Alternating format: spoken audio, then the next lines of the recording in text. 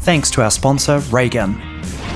Are you under increasing pressure to ship code faster than ever before? Then it's time to work smarter with Raygun's modern approach to error and performance monitoring. Raygun gives you instant visibility into the health of your software, and what makes it so unique is that not only it tells you when something's gone wrong, it shows you exactly where it's gone wrong and how to fix it, right down to the line of code. Made by developers for developers, Raygun has built a suite of monitoring tools that are used and loved by thousands of software teams every day. Monitor every corner of your tech stack with widespread language support and native integrations with GitHub, Jira, Slack, Bitbucket, Octopus Deploy, and more for even greater visibility. Visit Raygun.com to resolve issues faster and to deliver flawless digital experiences to your users. That's Raygun.com to get started on your 14-day free trial with plans starting from as little as $4 per month. This is the Microsoft Cloud Show, episode 413. Today, AC and I are going to talk about Microsoft taking down some hackers and a whole bunch of other cloud news, recorded live. What are we now? June the 10th, 2021. AC, good morning. Welcome back, my dried-out friend. Yeah, I need major rehydration. I had a friend of mine who does crazy long bike rides post on Facebook the other day. He did I think a 400-mile bike ride, and yeah, it took a long time.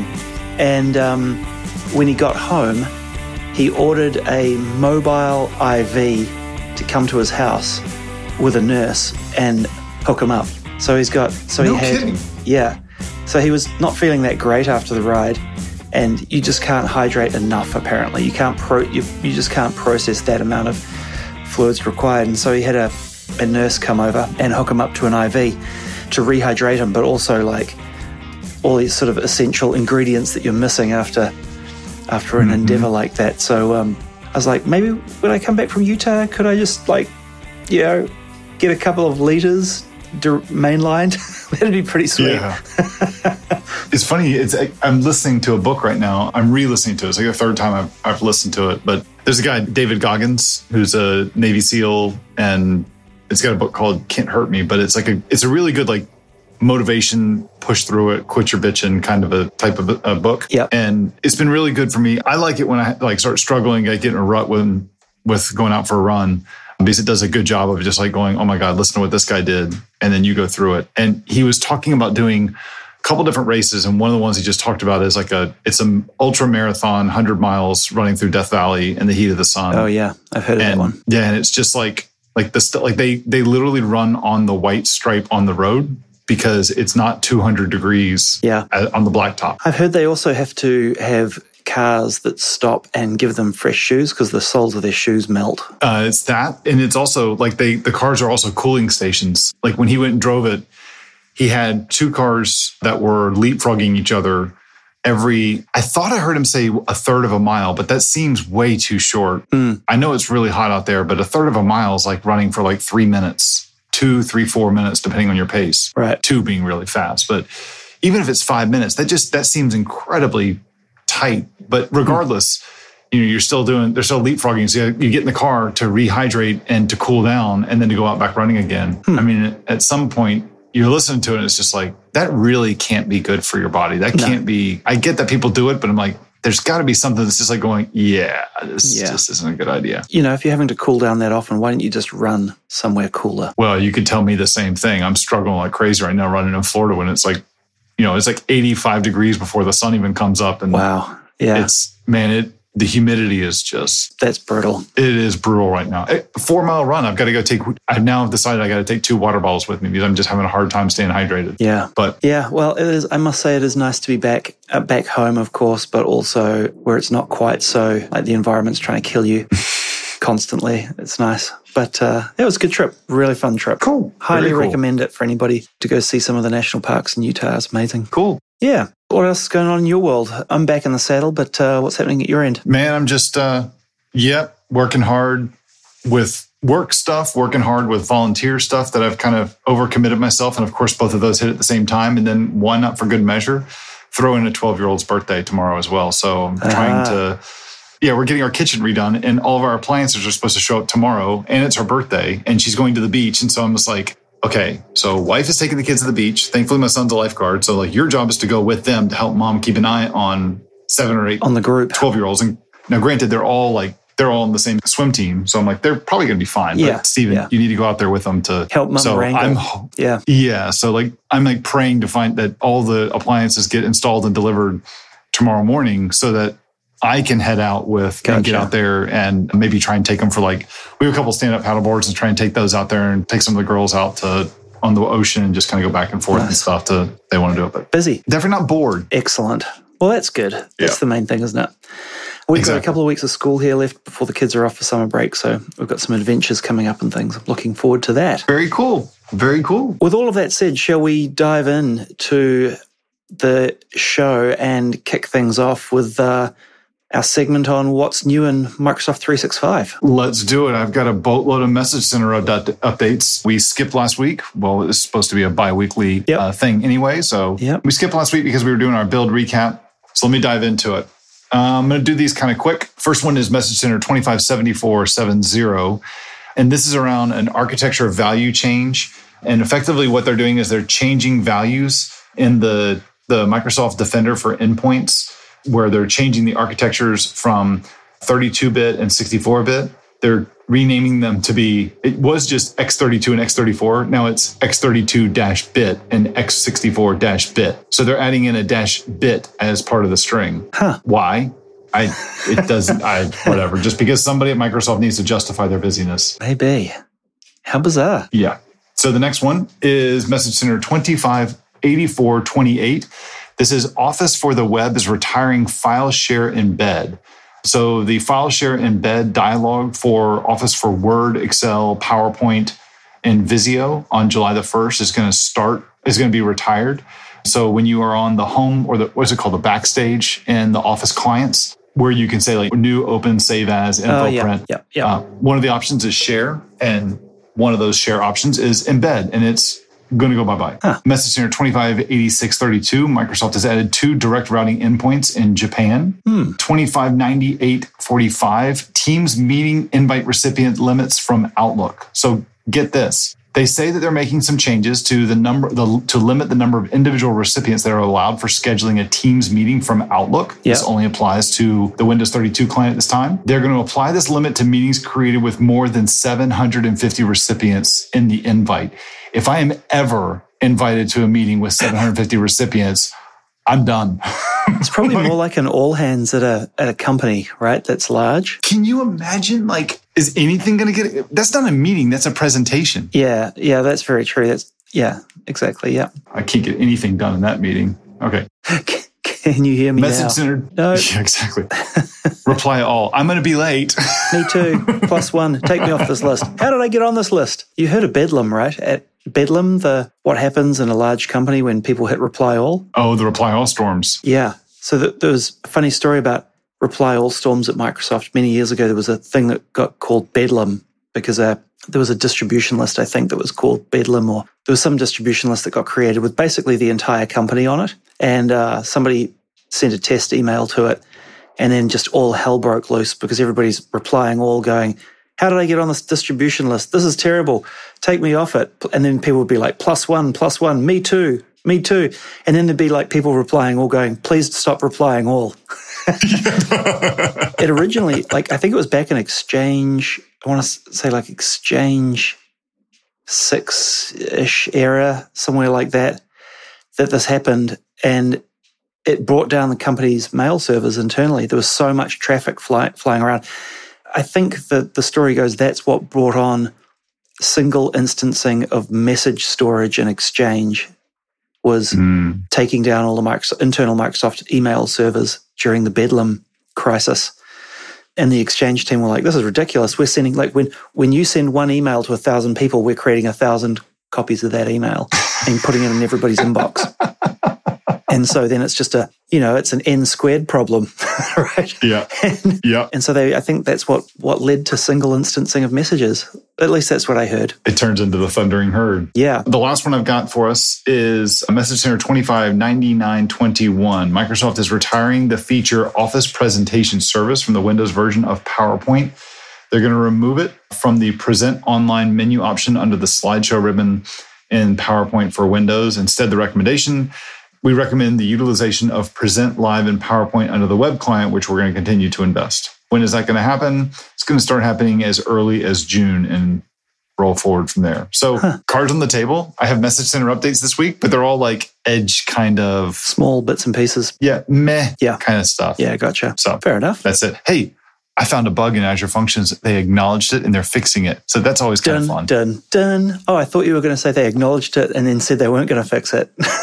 Nope, they're fixing it and the fix is rolling out. It should be out within, I see by now, it's probably in the next 20 days. So it's, if you were using one of the Linux hosts for your Azure Functions, when you did a swap of the deployment slots, it would stick for about 10 minutes and then it would automatically go back. Yeah, I remember you talking about this. Yeah, so I posted it and they're like... And it was that simple? It was funny because like I said it was a problem and I said, I'm seeing this. Is there anything to this? And someone's like, I'm seeing it too. And Microsoft came back and they're like, nope, we can't replicate this. And then like about 2 days later, the same guy that said that goes, we've identified a bug and we're actually fixing it. I'm like, but you couldn't replicate it. So you were actually getting ready to dismiss it. And he goes, yeah, we rolled out a fix. So it should hit in the next 45 days, which was about 20 days ago. So it's cool to see. I mean, granted, it was in preview, but I was going to roll something out, and I was like, I'd rather be using Linux hosts than Windows hosts. So yeah, I'll just wait. Yeah. Oh, that's cool. Now you can say you've fixed it. How on earth could they have missed that? Like, that seems like everybody would be hitting that, or a lot of people. Yeah, and I don't understand like why it would roll back, because that would seem like an action that you would have to take, not something that's just not like a bug, like going, oh, it rolled it back. Like, did you have like a timer to say roll back? And if you didn't cancel the time? It was probably something like, when you go to do the new deployment, it works, but there's some step at the end missing saying, sort of commit the transaction, right? And then eventually it goes, oh, we should roll it back because it didn't work. Something like that. Yeah, maybe. I'm guessing it's something like that. It's odd. Yeah. It's odd. But I mean, regardless, they've identified it and they acknowledged it and they're fixing it. Nice. I wouldn't call it fixed until it rolls out. So yeah, exactly. Anyway. Exactly. Awesome. That's all the stuff that's new in Microsoft 365 this past week. There's some other new stuff coming. We should talk about that in the news, though. So how about we have a quick break and get back into some more new stuff? This episode is brought to you by ShareGate. ShareGate's got your back. After helping thousands of customers move to Office 365, they've learned that success in the cloud involves more than just migration. That's why they've created ShareGate Apricot, an automated governance platform for Microsoft Teams and Microsoft 365 groups. With ShareGate Apricot, you get full visibility across each team's lifecycle, from creation all the way through to archival. You can automate manual tasks involved in identifying problem areas like inactive or orphaned teams, and collaborate with team owners on corrective measures to help keep your teams tidy and secure. That's why they've combined ShareGate Desktop, their trusted migration and content management tool, with ShareGate Apricot in a single subscription, so that you have everything you need to be successful in the Microsoft cloud. Back to the show. All right, AC, we've got some Microsoft news, I guess, this week across 365 and Azure. Some interesting goodies in here. Would you like to lead us off, or you got something in mind you burning to go tell our audience about? I'll lead us off. I'm not sure I'm burning to tell our audience about this, but Azure has something coming up called the Azure Hybrid and Multi-Cloud Digital Event. That's going to be on June the 29th. Are we back in this like mini event mode again? Yeah, it seems like everybody's got these little mini events. We just had Build.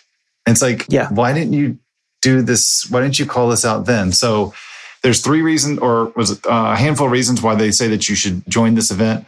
Number 1, you'll be one of the first to hear major Azure Arc announcements. Why didn't you do that at Build? Should have done it. They're going to learn how Azure customers are using hybrid and multi-cloud solutions. Should have done it at Build. Should have done it at Build. They're going to see Azure hybrid and multi-cloud solutions in action. Should have done it at Build. Should have done Build. You're going to discover how to be more productive and agile with hybrid cloud solutions. Should have done it at Build. Should have done Build. And if you have questions, you can get answers to your hybrid questions. I would have wanted to do that at Build. But hey, you can do that. Microsoft goes through these periods, right, of event contraction and event expansion. Mm-hmm. And I feel like this never would have happened with Julia White at Microsoft. She was a proponent of event contraction into 3 events a year, basically. Customers, partners, and developers. And then now look what's happened. I don't know if it's actually her leaving that's taken the cap off this, but we're now going into a period of event expansion. And so every group will see little events like this and be like, oh yeah, I need an event to talk about the removal of the presenter feature from PowerPoint, and we'll get all these little onesie-twosie things. And we just had one for Cosmos DB as well, like a month before Build. Right. And so we go through event contraction and then event expansion. So what you're saying is that Microsoft marketing has event elasticity. Yeah, exactly. It's like a... multi-cloud? I was going to say it's something like a virtual machine scale set. But, we're on-demand scales, but except there's not that much demand. Yes. I ranted about that with the Build stuff as well. I was like... Yeah, fair enough. I wonder if other companies are doing that. I wonder if, I don't see Apple doing that. Which? Multiple events? Yeah, lots of these little events. I mean, I haven't noticed Google does that. Have you? No. Or AWS? No, I haven't. But underlying this, what it says to me is that the teams that are doing these don't feel that they're getting what they want out of the big events, like Ignite and Build. And so they're having to go do their own thing. That's what it reeks of to me, that they don't feel like they're getting enough airtime or they're not getting enough depth of sessions or whatever from those events. And that sort of matches to what we've been saying about the events have been more puffery and fluff. Watered down? Watered down, yeah, exactly, and less depth. And so maybe my take would be these groups want more depth. Their customers are asking for it. And so they need to put on their own things to go get the depth content out there. I don't know, it's a theory. It's interesting. I mean, we're talking about events. I know we're going off a bit on a tangent, but this week is the first in-person. I shouldn't say it's the first in-person because I'm sure somebody else, quote, beat them to it.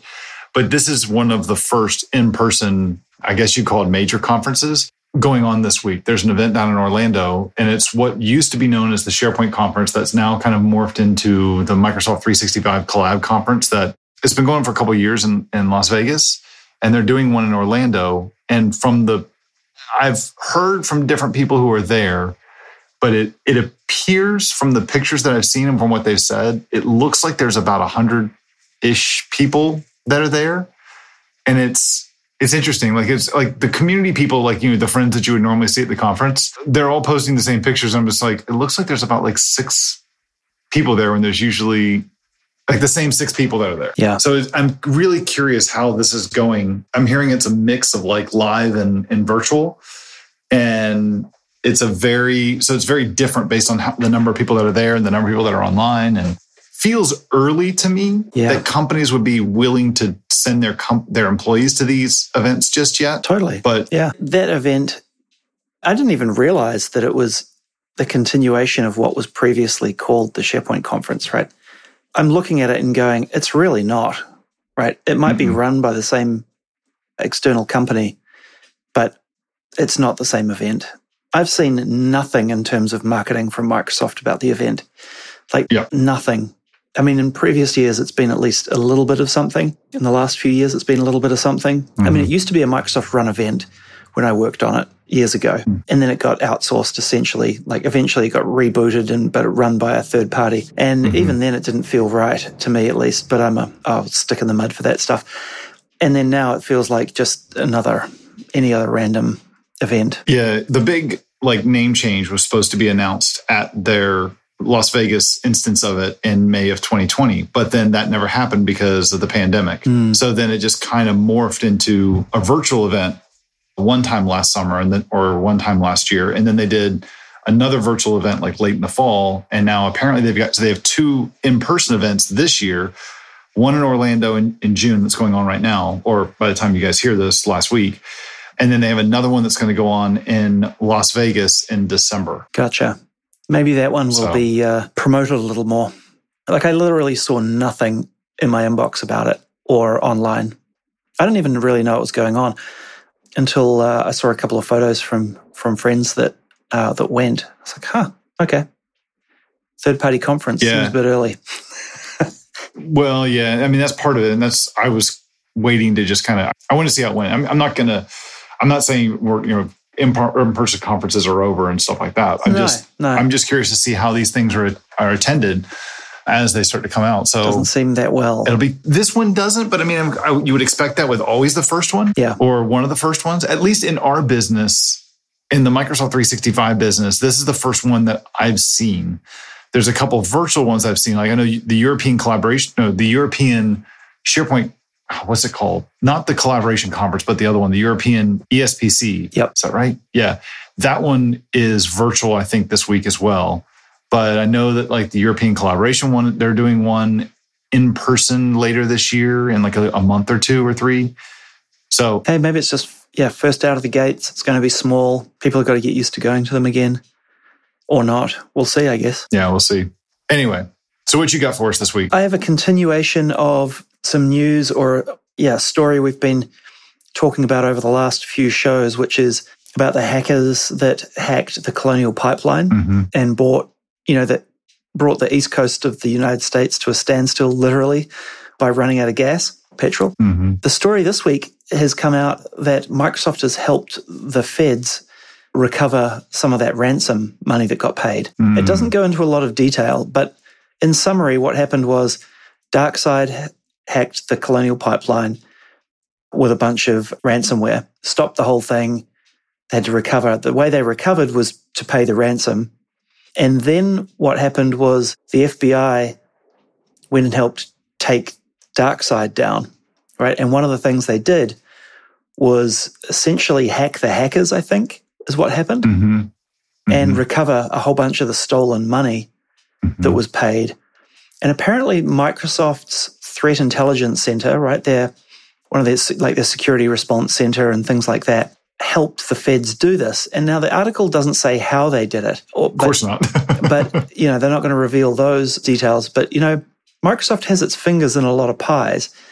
And all it would require, for example, now this is a complete hypothesis, but imagine if one of the hackers used, an email account or something like that was on Microsoft's infrastructure somewhere, or they could intercept, a password recovery email somehow and use that to reset one of the hackers' passwords or something and get into one of their accounts in a system somewhere. Or, I really don't know what it was, but there's a whole bunch of avenues Microsoft could have helped in this regard. But anyway, the long and the short of it is they managed to get back about $2 million of the stolen funds so far by working with Microsoft. So kind of interesting. The saga continues of this Colonial Pipeline hack. I listened to one of those Sunday morning news shows the other day about talking a little bit about like cyber attacks, and is the United States going to go more on the offense and all that kind of stuff. And as somebody who's just, we understand, and I'm sure all of our listeners do as well, because you're just of that mindset. We understand the concept of how this stuff works, what ransomware is, what that means, what the whole concept is that's going on. Encrypted your network, I'll give you a key once you pay me. Yeah. Like kidnapping. But to hear like some of these senators like talk about it, it was just, I had to turn it off. It's like, you guys don't even know you can't even describe exactly what you're saying. I understand what you're trying to say, but is so wrong that it's like they attacked us with ransoms. I'm like, no. That's what they want. Yeah. That's not that. They didn't attack us with ransoms. Attack me all the time. You want to attack me with ransoms? Bring it on.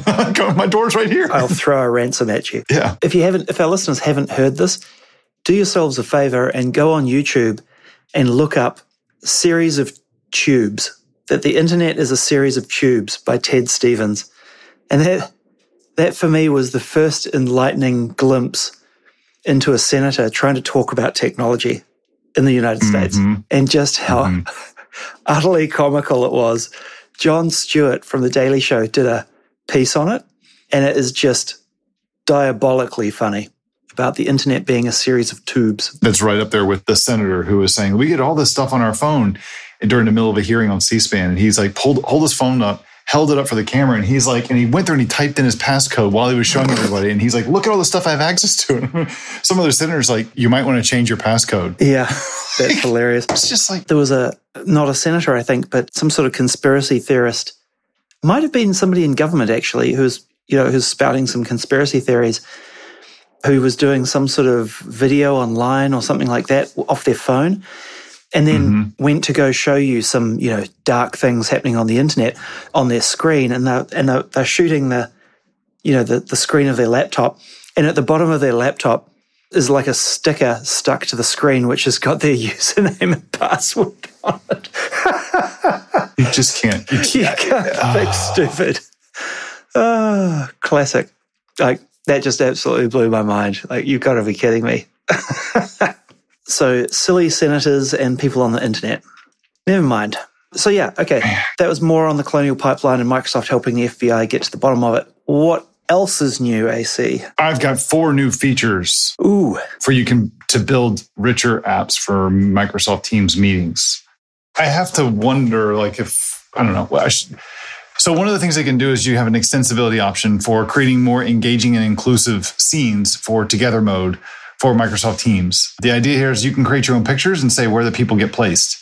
And the first picture they have in the blog post about it looks like a cartoony space planet that they're on, and people are coming up out of this planet with someone in a spaceship. It doesn't seem to me like a good way to make more efficient meetings. It seems like distractions. Yeah. There's that. You basically go in, you put like little... I guess it's cool for classrooms, maybe? Classrooms for kids? I mean, maybe, but doesn't that make it more distracting? Like when you see all this stuff around? This cartoon, I'm looking at the picture you're describing, and it's got these sort of 5 people's heads and shoulders sticking up out of these holes that look like craters on a planet. And all I want to do is get a stick and whack them, like whack-a-mole. Yeah. That's what it seems like, right? Yeah. I don't know. So interesting. There's that one. One of the other features is real-time collaboration with apps and meetings with a shared meeting stage. This is kind of cool because it allows you to kind of have like almost like a Kanban board where there's no video that's shared, there's no screen that's shared, but where that normal area will go is where you guys can all collaborate. You can also build meeting-aware apps with a new event and different media APIs. So when certain things happen during a meeting, it can fire off an event that you can then have something react to in your meeting where you're showing something like in a sidebar or for like polling or whatever. Also, easier app discovery and acquisition for in-meeting apps.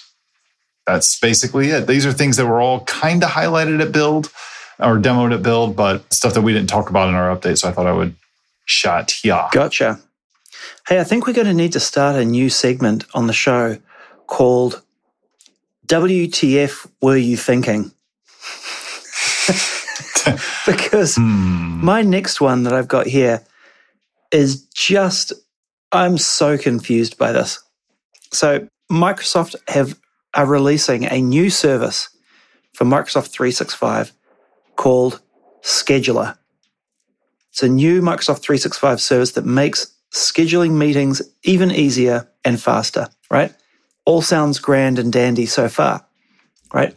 What Scheduler does is basically you can talk to Cortana, like type to Cortana and add her into email threads and things like that to say, hey, we need to set up a meeting at 4 p.m., 3 weeks from now in Pacific time and make it a Teams meeting.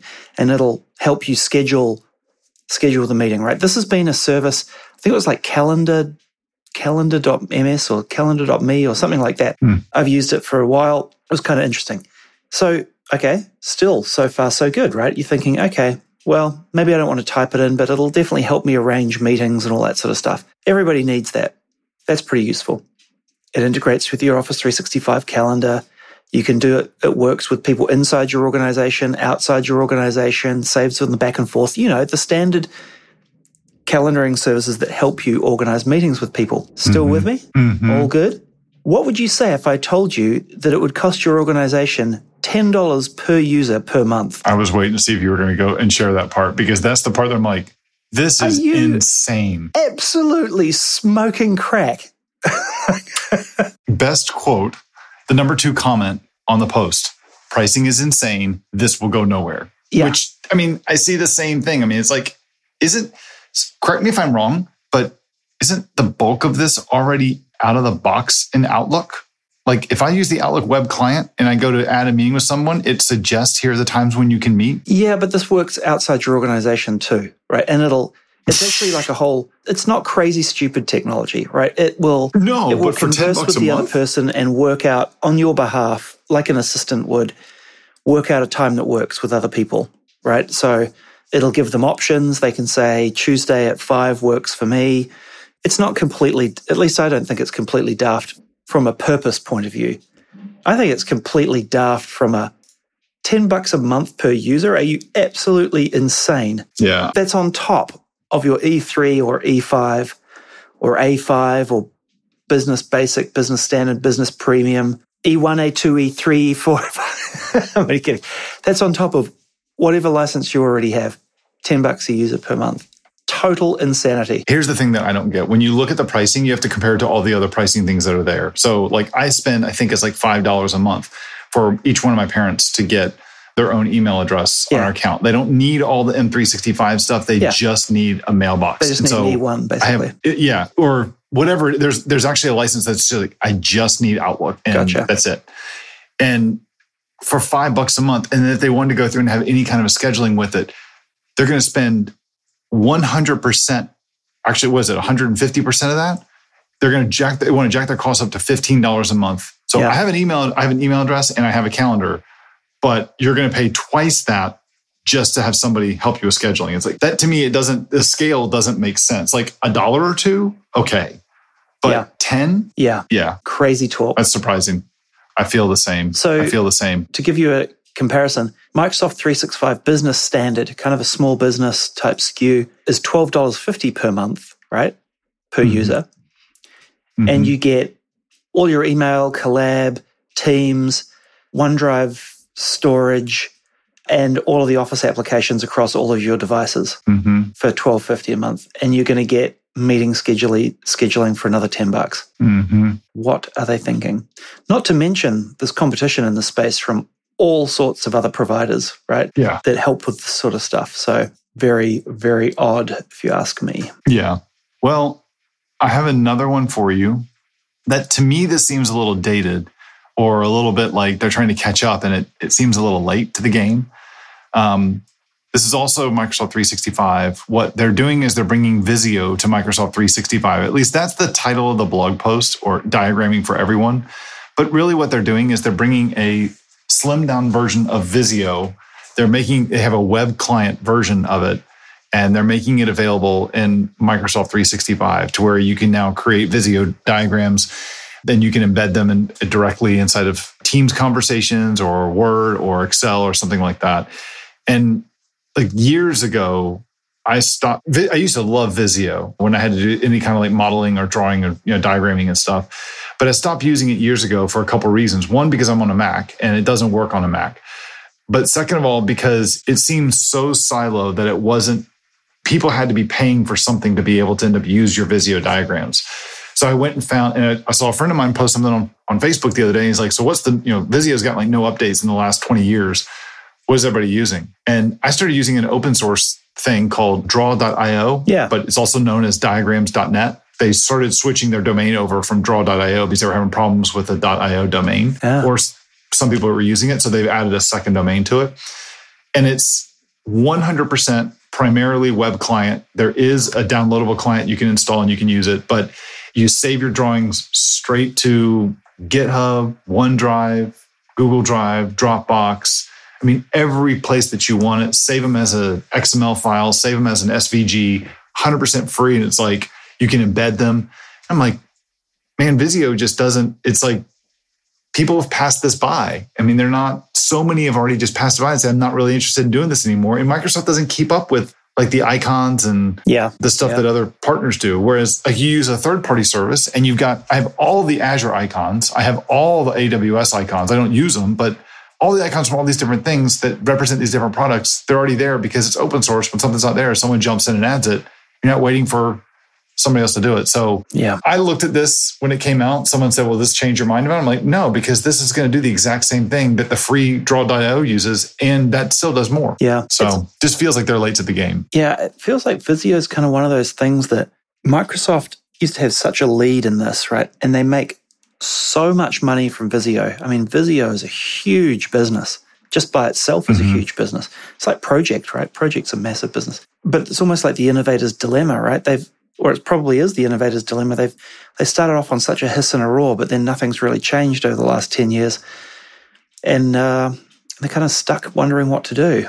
They've got the legacy of they've got the history and the legacy bogging them down and can't reinvent themselves to keep pace with what's going on. It's almost like they know too much. Like, you're making so much money on it, so we don't need to do anything for it and watch the competition. But then the competition does stuff, and it's like you've got these dedicated followers, but you don't look at what you can do to improve what's there. And sometimes you can't. Next thing you know, because you're freaking out about pissing all your existing customers off too. Yeah, interesting. One last thing here on Azure, Microsoft's ongoing commitment towards sustainable living, I suppose you want to call it. They are saying that their data centers will run on a sustainable backup power by 2030. So in the next 9 years, obviously all these data centers run off an electrical grid, but they have their own backup power systems on-prem, so to speak. And usually those are all like diesel, massive diesel generators, the size of semis that are all parked outside and turn on when they need backup power to keep the thing running. But Microsoft have recently come out this month and said 2030 is the line in the sand, and they are going to eliminate their dependence on diesel fuel for backup power. Yeah, so that'll mean that all these data centers run on, they say, more carbon-friendly sources, right? So it doesn't mean like zero-emission sources. I mean, how could, I guess, they'd have to build enormous wind farms or solar farms or hydro or something to do that. But that they're lowering this is part of that, lowering their carbon footprint. They're going to be, as a company, they want to get to carbon negative, I think by 2035 or something. I can't remember the exact date they said. Yeah. So we covered it a couple of weeks or months ago. I remember that discussion, that announcement. Yeah. In addition to that, they're saying that by 2025, they'll be procuring 100% of their power supply from renewable sources for their data centers. For something that generates or that consumes so much energy. I mean, that's pretty awesome. It's impressive. Wherever you sit on this issue, this can't be a bad thing. That's exactly how I see it. Whether you take steps in your own life or not, or you think it's all hocus pocus or not, it doesn't really matter, right? This can't be a bad thing, right? They're polluting less. And I think everybody agrees pollution's not great. So I think it's great. I think that's awesome that they're leading in this space. And I hope other large companies do it too.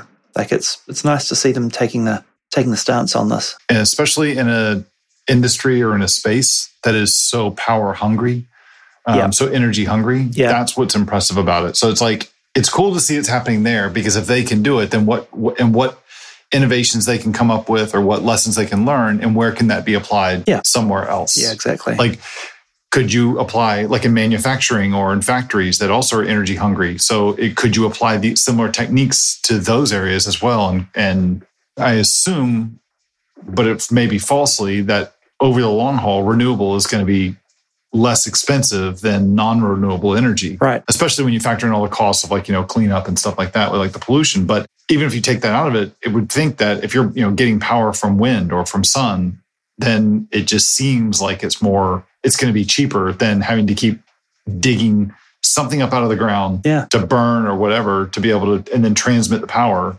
That it would just seem like it's a cheaper thing over the long haul. So, not to mention that, I mean, this might sound a little controversial for some people listening, but eventually there are going to be new laws that get tighter and tighter on polluters, right? And Microsoft making the moves in this area, not early, but now, is going to pay dividends for them in the long term. They're not going to be caught on the back foot, having to suddenly rush around trying to figure out how to pollute less or be a better environmental citizen of the world, in 10 years' time from now, when it gets a lot tougher on companies. So I think it's a great move. Glad to see them stepping in this direction. Like you said, it doesn't matter where you sit on it. I can't see how this is seen as a negative thing. So good on them for doing it. Yeah, fair. I've got one that is kind of out of left field here. This is an interesting move, and I don't know if the article is they're reading too much into this, but Microsoft has said that they are going to launch dedicated Xbox cloud gaming hardware. So the idea behind this is that they've said that they're soon going to announce this. And what it's going to be is for you to do like game streaming straight with existing devices, kind of like what Google's been doing or trying to do with Stadia.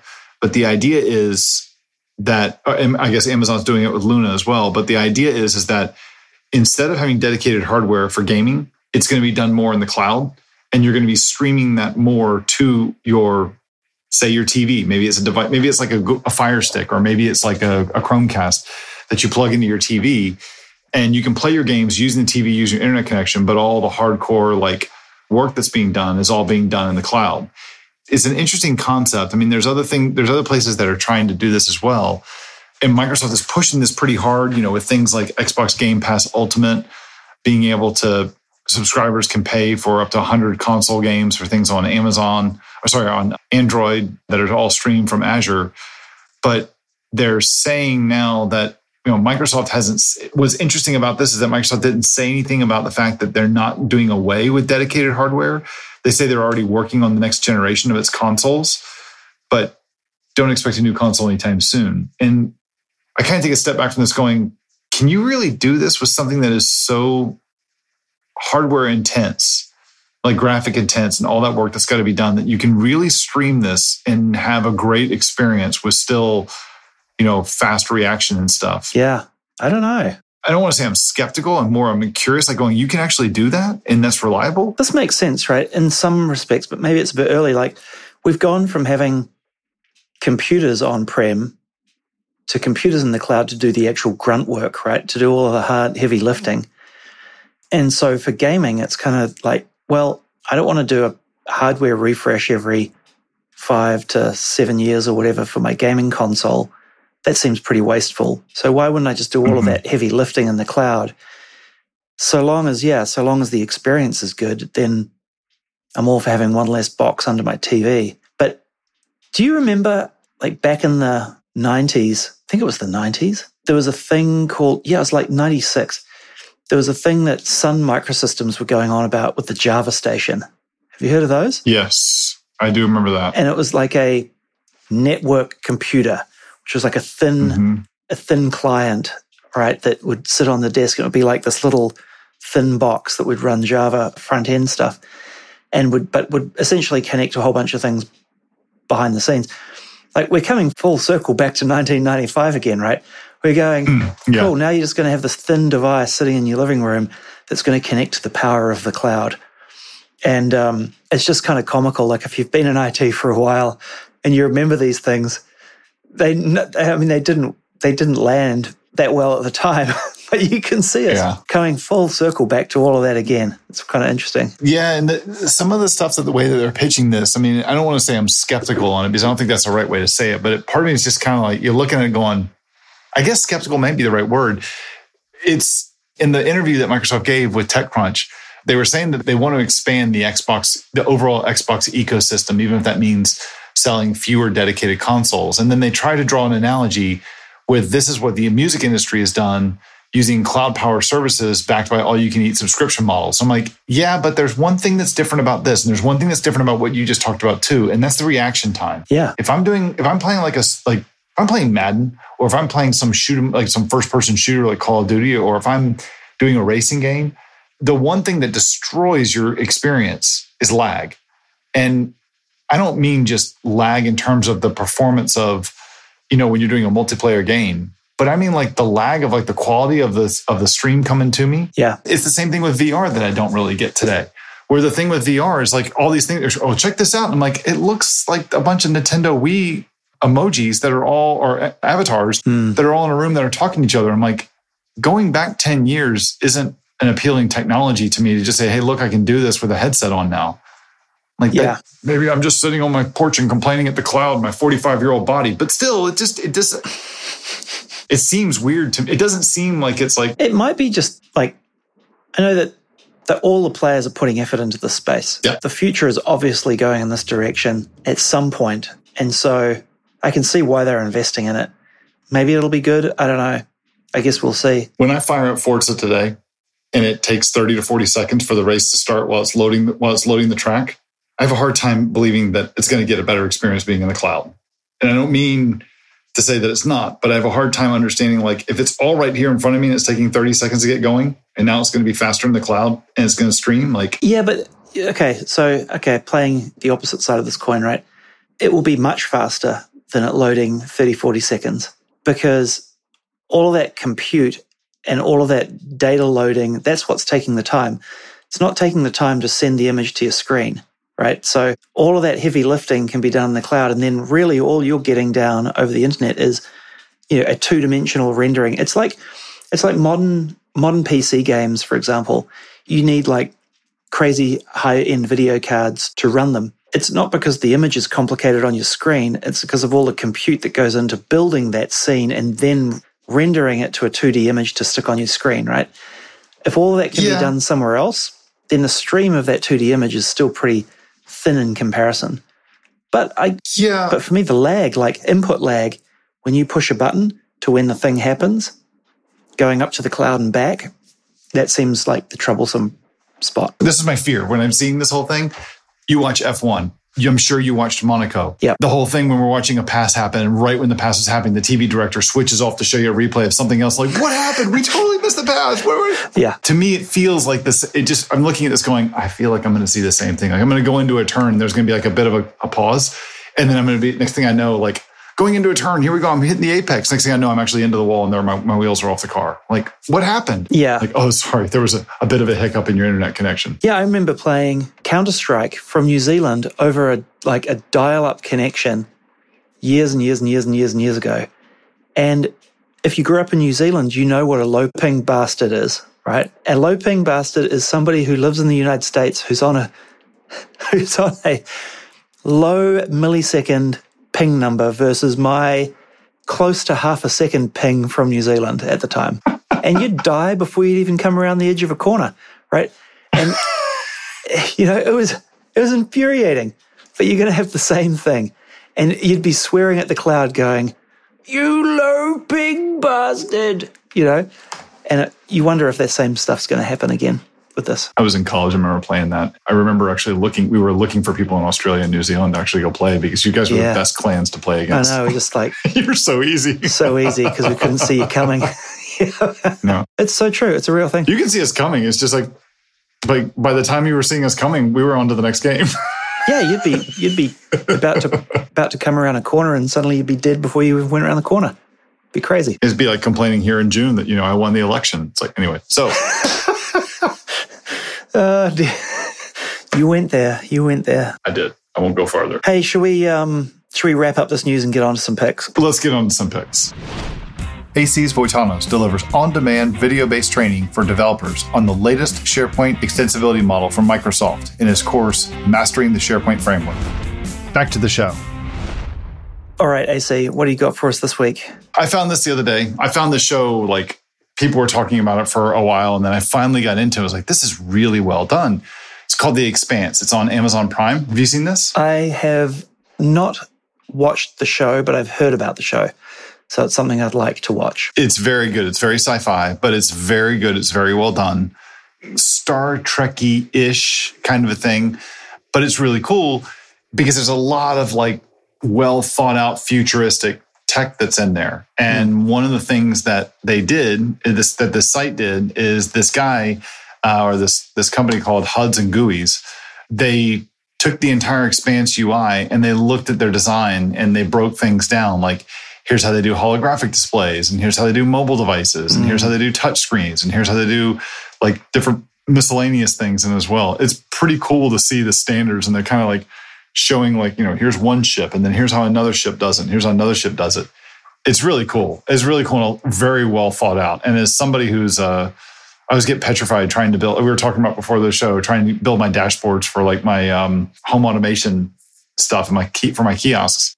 It's really cool. Yeah. So I thought it was fun just to go through and look at different examples of how they did this stuff. So it's pretty cool. This website is awesome. Mm-hmm. hudsandguis.com. Isn't that cool? And it breaks down like all these different TV shows like Mandalorian Season 2, Ken, I Am Mother, all of that. And goes through their various computer UIs and interfaces and things. That's awesome. Yeah, it's a pretty cool site. A pretty cool site. Nice. How about you? What you got for us? It is now clear to me why Jeff Bezos was forced to stand down as CEO. Mm-hmm. This is again one of my crazy wild theories and complete and utter guesswork. But Jeff Bezos has decided he's going to space on July the 20th as part of the first launch of the New Shepard with Crew on July 20th. So him and his brother as well, and one other passenger. And the other passenger is, I think, whoever wins the lottery or the bidding contest. I think it's like an auction for charity or something. Yeah. Anyway, so he's going up on July the 20th. The current bid for that third seat stands at $2.8 million, I think it is. Something like that. Somebody's going to be paying quite a bit of money for that. They're not going into orbit because they, as Elon would say, they can't get it up. But they are going to... Did you see that tweet? Where he replied to Bezos and said, what, can't get it up? It was quite funny. Talk about a male-oriented rocket competition, tweet storm. 2.8 million it currently stands at. Anyway, yeah, so they're going up. Now it makes sense, right? I'm thinking Amazon's board of directors and insurers and all of that would never have agreed to this, right? And letting him go up while he was CEO of Amazon, one of the, if not the world's largest company, pretty close to it. And so if it were me, I'd be like, cool, peace out, I'm going to space. See you later. Yeah. Makes a whole lot more sense to me. I don't need to do now. this anymore. Yeah. Yeah. It's funny, he steps down from CEO and it's like, we'd like to get your input on some stuff. He's like, oh, but I'm not CEO. And like, that's okay. We still want to get your input on stuff. So yeah, right. It's not like things are really going to change all that much. No, exactly. So I think this is pretty awesome. I think it's really good of him to be paving the way from a crew perspective and, putting his body where his money is. I don't know if that's the right saying, but you know what I mean? Ponying up and getting in. So all I've got to say is, Elon, if you're listening to this, giddy up. It says a lot when, to go through, would you put yourself in there? Oh yeah, this is totally safe. It's totally safe. Okay, would you put yourself in there? Oh, hell no. We have a test driver that's going to do this. Yeah, exactly. Yeah. So good on him. I think that's really cool. I'm glad to see it's, whether you like them as both Elon and him as humans or not, I think doing this sort of stuff is good for us and pushing the boundaries. So, I hope to go into orbit one day, and I'm sort of jealous he's getting a shot at it. Not orbit, but, microgravity for a while at least. Yeah, I love the experience. Yeah, although, taking your brother, you think you want a backup sibling for any parents that are surviving. So, maybe he's got some other siblings. This is another potentially expendable one, in case something goes wrong. I wonder if he's got the ability to send a last second text. Sorry, Mom. Yeah. Oops. It doesn't go well. Yeah. I don't know. I guess it's a little less dangerous than coming back from orbit, right? Because you're, you're not burning up on re-entry. But nevertheless, it's not a risk-free endeavor. No, it's definitely not. Yeah. Definitely not. But yeah, it's cool. It'll be interesting to watch, and man, talk about getting the attention, getting people to watch what's going on. So it definitely helped. Yeah, exactly. All right, AC. Well, thanks for another great week. Great to be back in the saddle from home and catching up. Yeah, man. Good to see you again, and I will see everybody else next week. Sounds good. See ya. Later. Did you like this episode? Please tweet about it and drop a 5-star review in your favorite podcast app. It helps people find out about our show and grow our audience, and we'd really appreciate it. If you have a question for us, go to microsoftcloudshow.com/questions, where you can submit it as text or record it as a WAV or MP3 and provide us a link so we can play it on the show. You can also subscribe to us on Apple Podcasts, the Google Play Store, Spotify, or your podcatcher of choice. And finally, sign up for our mailing list by heading over to microsoftcloudshow.com, where you'll get notices of each episode as well as the show notes sent to you directly each week. We'll be back with a new episode next week. Thanks for listening.